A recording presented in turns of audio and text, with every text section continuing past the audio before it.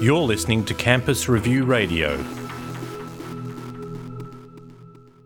Phil Ruthven has devoted his life to economic and social predictions. Now he's turned his attention to children.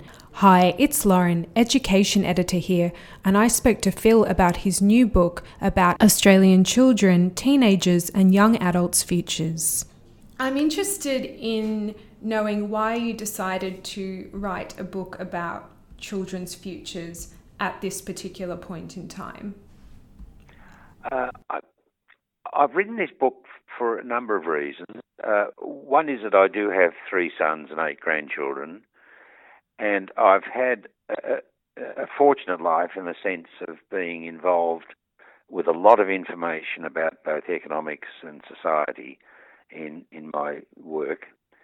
And I did want to leave some sort of a legacy, but not only for my own descendants, but mainly for both adults and children, whether they be at school or universities, to, in a sense, do 3 things for them, to give them much better perspective than I think we tend to get from most media today. I also wanted to be able to give people composure about the future, because people worry a lot and always have done perhaps throughout history, but they worry a lot even today. And thirdly, I wanted to provide optimism to people and their descendants about where the world is going. So those 3 things I have set out to try and do in this book in a fairly comprehensive way, because I think most books about the future and where we're going tend to be focused on 1 or 2 narrow areas, and they may be tackled very well.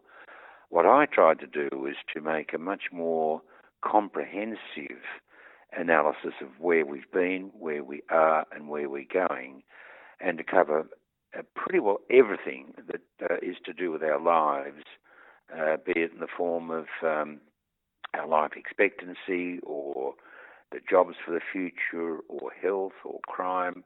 And in fact, I ended up writing 18 chapters covering the sort of key issues that I think we would like to know when we're thinking about the future. So can you tell me, first of all, what generation you're focusing on? It certainly would include the millennials, but it does include, of course, the Generation Z, which are those aged between about 16 and below. And so how far into the future are you looking in this book? Some of it goes through to the middle of this century and beyond. For example, when I talk about the ethnicity of Australia, in other words, the sort of cultures that we're going to have, I actually do make some comments almost into the next century, in other words, the 22nd century. And I do that because, in a way, this particular century is unusual in that it's the first century in which we have started to really lock ourselves into the Asian area, because for the previous centuries, certainly under European settlement, we were locked more into the European economy and cultures, and locked into perhaps the American cultures and economy as well. Whereas in this century, we're locking ourselves into Asia, and already, given that 2/3 of our immigrants into Australia are coming from Asia rather than from Europe or elsewhere, it's very clear that our ethnicity is going to very slowly change, almost osmotically, over a long period of time. So in that area, I tried to introduce some composure into what is often a very scary topic, and that is, what will we look like, and will we be overrun by new cultures, etc. And I've tried to create composure in that regard.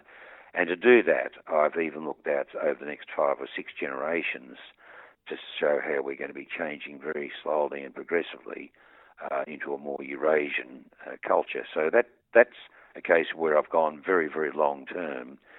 In other areas, very rarely have I looked at anything less than 5 or 10 years into the future. In other words, given people a much more longer perspective than they would normally tend to take in their daily lives. Somebody once said that a year is almost long-term planning for most human beings, because they think about when Johnny's going to start school, or where do we take a next holiday, do we change homes, or do we buy a new car. A year is a long time in the life of a person quite often. And that really is why, in a sense, fear sets into families, because they're a bit scared to look beyond that. And I've tried to introduce a lot more optimism and composure into the long-term future by first of all showing how easy it is, but not perfectly possible, to look into the long-term future, and secondly show that life is getting better, not worse. Because I very occasionally run into people who are young marrieds who say, oh no, I'm not going to have any children. You couldn't bring children into the world of tomorrow. And I always feel saddened by that, because history shows that life is getting better, not worse, all the time. And there's always new fears to worry about, but when you look at our rising standard of living, our longer life expectancy, falling crime rates, there's an awful lot of optimism out there, or justification for optimism rather than fear. So before we get into the specifics, can you tell me what the book is based on? Is it just based on big data, or is it also based on other things?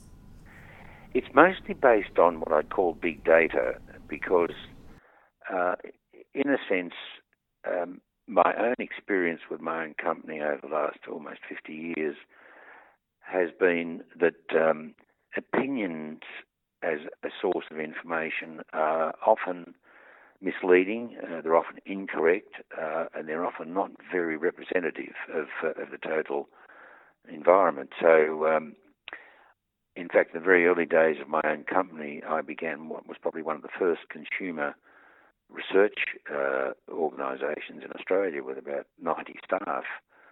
And I stopped doing that within 4 years, because I was so disillusioned with the incorrectness, really, of the responses we were getting. Not that people were telling lies; they just didn't know what they were doing. And I thought, no, there's got to be a better way to do this. So the book is based much more on data and fact. And throughout my own career, I've found it much better not to start with a theory about something and then try and prove it, but go and look at the facts and the data, the big data in particular, and say, what is it telling us about the past, the present, and the probable future? So this may well be the most fact-based, thorough research into the 18 topics that I've written about that may have ever been produced in Australia, if not the world, I would venture to say too, because we are a very, very internationally intensive data company that I own. So getting into the findings, you say that there are both challenges that this next generation will face, as well as things that are better than they were previously. So yes. I thought we could start with the negative. Can you talk me through the key challenges that they will face? Yes, happy to do that. I think that the areas which I think are still very problematic for people are things like crimes and the drug scene, because that terrifies parents, and it can terrify the young people as well when they see some of their colleagues sort of going down the drain in terms of drug abuse or whatever. So I think one of the great challenges is to be able to minimise both the damage we're doing to ourselves and the damage that comes from crime. And I do suggest the best ways to tackle that. For example, in the case of crime, it's the best way to protect oneself is prevention, of course, in the case of crime, because it's very, very difficult to reduce potential crime rates, whether it be things like severe assaults or burglary or theft. Although that said, there's no doubt that better protection of homes, the protection of cars using that sort of dot point technology, has meant that we've seen a dramatic reduction in the number of burglaries and car thefts, for example, in Australia. In the case of drugs, I think that we've been tackling it the wrong way, and I think most experts around the world agree that the damage we're doing with the drug scene for human beings is by, in a sense, prohibition. And we never seem to learn the lessons of history, but in America, of course, with prohibition of alcohol, it led to more crime, murders, deaths and destruction than ever occurred in the days before prohibition. And to some extent, we're making exactly the same mistake again. And I think most enlightened people would see that we do need to, if you like, decriminalise the drug scene and to make a legalised proposition where we can actually control it to the extent that we don't control it at the present time. So I think that's one of the fearful areas.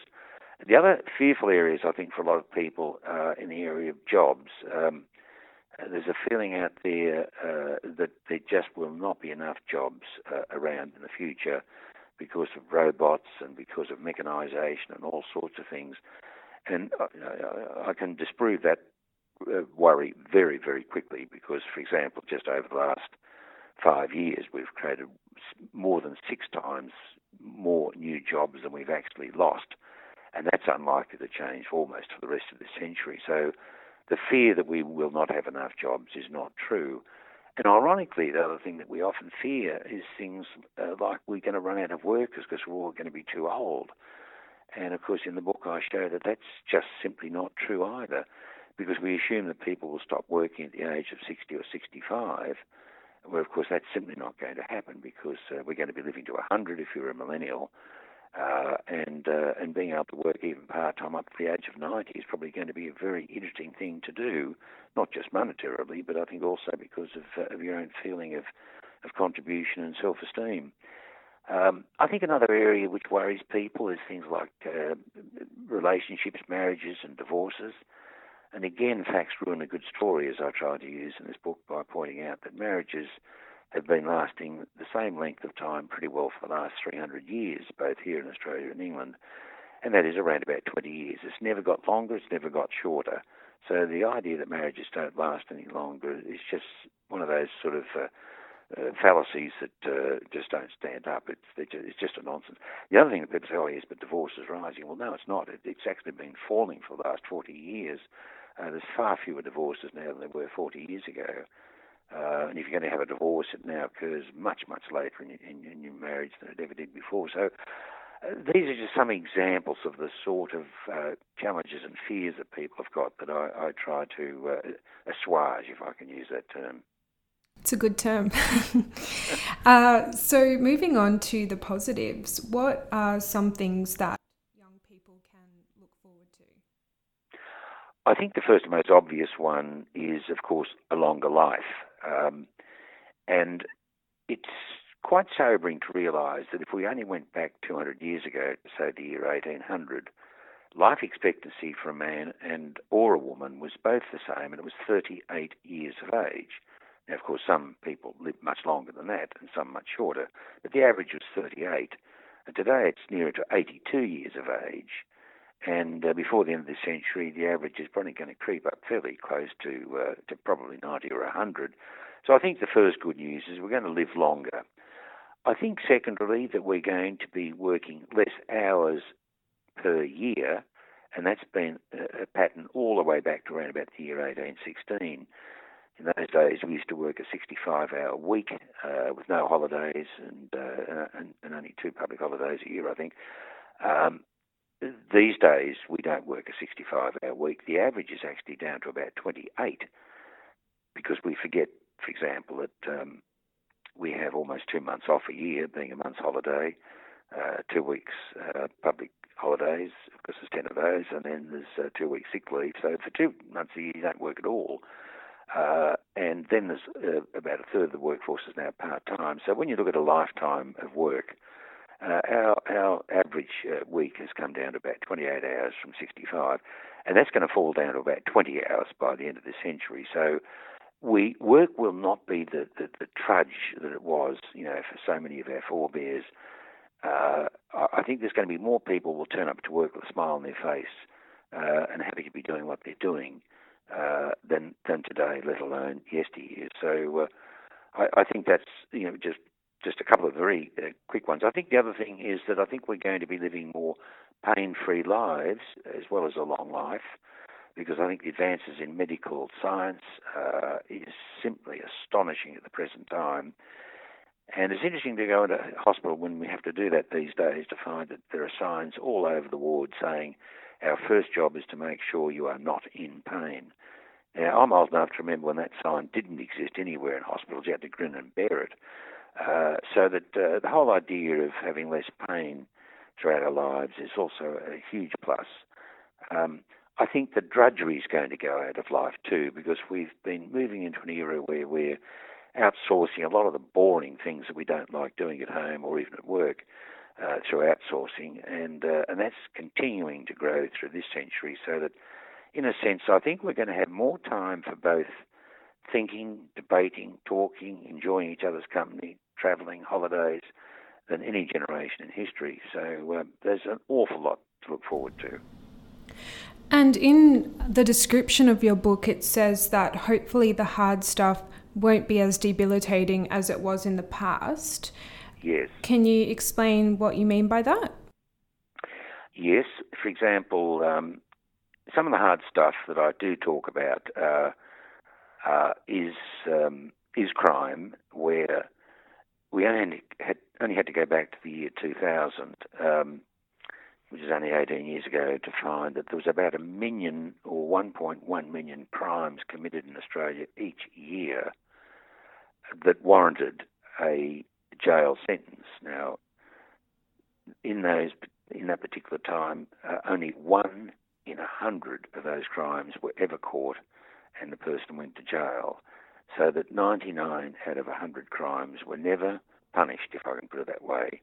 Not that I'm saying jail is always the best punishment anyway, and I think we've learned to know there's better ways sometimes than that. But for 99 out of every 100 crimes to really have gone off scot-free almost suggests that it was never true to say that crime doesn't pay, because clearly it did. It never made people happy by committing a crime, because often the reasons they were doing it were either for money, to feed a family sometimes, or to get drugs or something horrible. But these days, as I say, the crime rate's fallen quite dramatically. So the hard stuff is coming off from what was a pretty frightening picture as recently as 2 decades ago. I think the other thing is wars and terrorism. We see talk of terrorism almost daily in the paper today, but when we think about the number of people that are actually killed through terrorism compared to all the wars we had in the last century, of the 20th century, there's very, very tiny proportions of the population are actually ever in danger of their life through terrorism. And so wars and terrorism aren't anything like as bad as they were for most of the 20th century. Very few people would realise that for 9 out of 10 decades in that last century, Australia went to war to defend other people, including ourselves in 2 of the wars, of course, and particularly World War II. But we were a country that just saw wars as almost a regular occurrence. Which leads to the other thing that I think the hard stuff is going to, and that is depressions. We haven't had a depression now since the 1930s, and that's almost 90 years ago. And even recessions are much less than they used to be. We used to have recessions about every 4 years up until the mid-1960s, and that was a period what we call the industrial age. Since the industrial age ended in 1960, 65 or thereabouts, and we entered this new age where the economy is dominated by services, we've really only had 2 recessions, and or 3 perhaps maybe, but 2 is probably all we've had. So that even recessions, which last for 1 year, is distinct from a depression, which normally lasts from 2 to 4 years, we really don't have depressions anymore, and we really have very rarely ever have a recession. So some of that hard stuff has been going as well. So again, I think that it's only by looking throughout back over history and where we are today that you can start to be thankful for the world we're in rather than fearful of it. Some argue that the world is changing more rapidly than ever before.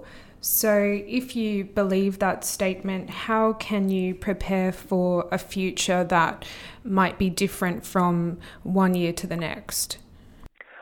I think we have entered the age of information and that is coming to the aid of the party, if I can put it that way, when it comes to taking away some of the fear of what's going to happen. And it's not only big data that's coming through to help us with that. That's most obvious, perhaps even in the medical area, where up until only a few decades ago, really our medical industry didn't really use much big data to find out the cause and cures of things to the extent that we now know.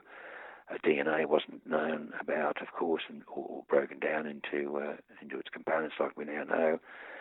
So that, in a sense, big data coupled with what we call artificial intelligence, which is moving towards the intelligence of human beings, and we often call that cognitive or thinking software that's developed. When you've got things like the Watson computer developed by IBM, which can now outdo the best quiz contestants in the world, we're moving into an age where data and information is being made into almost wisdom as we move through this century. And I think that's going to come to the aid of the party, as I've said, for human beings that can take the fear out of things.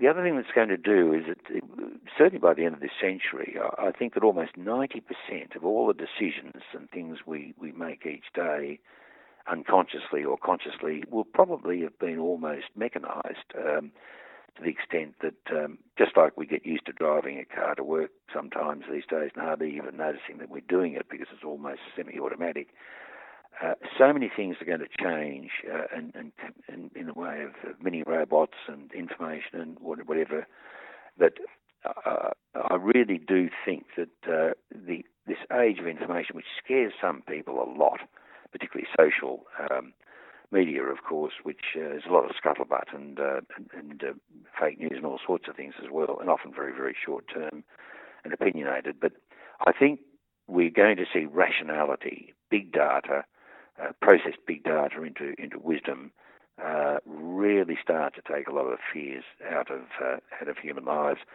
The only thing that people will still worry about is, well, are the robots going to be more intelligent than humans? Well, of course they are, but that doesn't mean they're going to control our lives. It means that it's nice to have a very intelligent offsider, whether it's in the form of a watch on your wrist or an implant in your skin or whatever form it takes. It's going to be very nice to have somebody super intelligent helping you through your life. So I think that's something that really is going to slowly take out a lot of the fears that we currently have.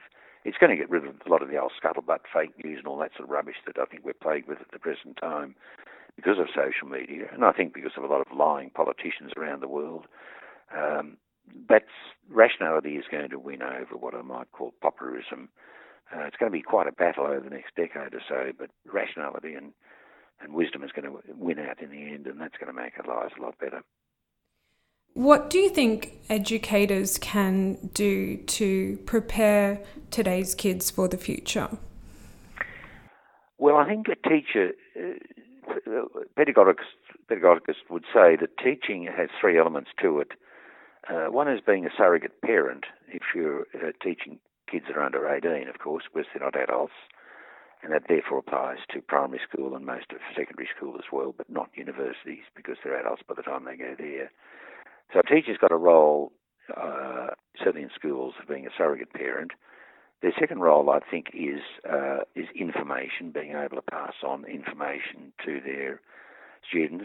And the third one is what I might call learning to learn or tutoring. In other words, how to think through processes so that you become equipped to deal with the rest of your life in an intelligent way with information.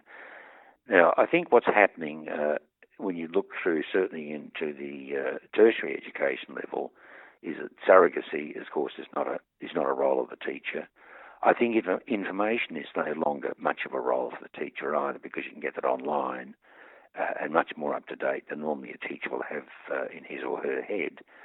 Meaning that I think perhaps the most important role for a teacher going forward is the mentoring or the learning to learn side of that role of education. And that means, I think, we're going to see a lot of changes, particularly in primary and secondary schools, where, all research is showing that perhaps the biggest mistake we ever made in primary and secondary education was to halve the size of schools, going back 30 years ago. That's now being realised as perhaps one of the most bad mistakes we've ever made, because it actually tended to lower the status of a teacher because of wages and all sorts of things. We had to get a lot of teachers who weren't necessarily vocationally oriented and certainly not very well paid. And with a school today, it'd be much better to have a class of 45 students broken up into 3 lots of 15, where 15 are getting their own information off their own computer, another 15 may be debating things amongst themselves, and the other 15 are being tutored or whatever by the teacher, so that the teacher's load doesn't necessarily become overloaded. And it certainly in that way enables us to pay our teachers a lot more money than we're paying them now, so that we can reward the best teachers we can possibly get. In that sense, I think the role of a teacher is going to change quite fundamentally for primary and secondary schools going forward. And for universities, of course, I mean, the online revolution is introducing a whole new deal, I suppose, into tertiary education. And I think, again, technology, particularly when it comes to things like the capacity to do virtual classrooms, is going to mean that we're literally seeing a revolution take place in universities. And I think the next really exciting cycle in universities is going to start around about the year 2022, 2022 or thereabouts, 23. But we're not far off seeing perhaps the greatest technological and systems change in university education we've seen in probably 700 years. So I think it's going to be a very, very exciting period. Is there anything else that I've missed out on that you think is really important to include? Perhaps if I had one or two things, I would add, first of all, that I think the nature of employment is changing very, very subtly, but very dramatically if one looks at it over a longer period of time. For example, I think with our 12.5 million workers this year in Australia, we tend to think of them as employees, but I would think by the middle of the century or not long after, the term employee is not going to be as popular a term as we now accept it to be. In fact, we might even find that children around about the year 2060 might be saying to their grandparents or grandfather, "Oh, Pop, Grandma tells me that you used to be an employee." And he says, "Yes, I was, John." "Oh, you poor thing, how did you cope?" In other words, I think the younger generations will see the term employees carrying almost the last vestige of slavery or serfdom in it, because we are going to slowly move to a workforce where we give far more esteem and credit to the employee by almost treating them as if they're their own business, dealing on a business-to-business basis rather than on a master-servant basis, which it currently is. And there's going to be plenty of new advisory bodies coming forth to be able to help those people that were employees write the sort of contracts that really look after them fairly in terms of money and conditions, give them a life of 1, 2, 3 or 4 years into the future. So I think there is a revolution coming in the nature of work which scares the older generations out there at the present time, like baby boomers and the older ones. But for the younger ones, particularly the millennials and the Gen Zs coming behind them, they're going to say, "Yep, I like that." In fact, my company worldwide really does treat all of our workers or staff as if they are businesses in their own right, and we try to give them that respect from day one. So I think there's a big revolution coming through in that side as well. The other thing that might surprise people, if I had to pick another one, is the whole concept of home ownership, which has been treated as next to motherhood by older generations. But people say, "Oh, gosh, they can't afford to buy a home today like they used to." Well, it was never easy to buy a home. My first home, I think I bought in 1964, and nearly, in those days, you had to actually put down a third deposit with a bank to be able to even get a loan to buy a house. Well, I had no chance of doing that, of course. Nobody did, unless your parents helped you, or in my case, the company I work for helped me do it. And of course, interest rates were much higher than today in those days. They got very much higher by the 1990s. So it's never been easy to own a home. But for younger people, I don't think they have the same passion throughout life of wanting to own a home. They certainly don't in their early days before they're married, even in the early days of marriages. And by the time they're retiring, they're probably quite happy to go into retirement villages without necessarily owning them. So I think the whole question of home ownership is going to go through a change as well. And this sort of almost stigma that says if you don't own a home, then you haven't made it, I think is going to go. In other words, I think that sense of security can be replaced by other forms of security, like we see in other countries like Europe and America, where you can lease a home for 10 years if you like, so why would you bother owning it? You're not going to be thrown out every 6 months, like the rental days that we're still getting over here in Australia. Overseas, they've gone far more advanced than that by having long-term leases so that you have all the security in the world and tenure without having to have the fear that goes with it. So they're just two of the things I think are going to change, and I think ultimately, funnily enough, for the better, even though some older people might not agree with either of those things.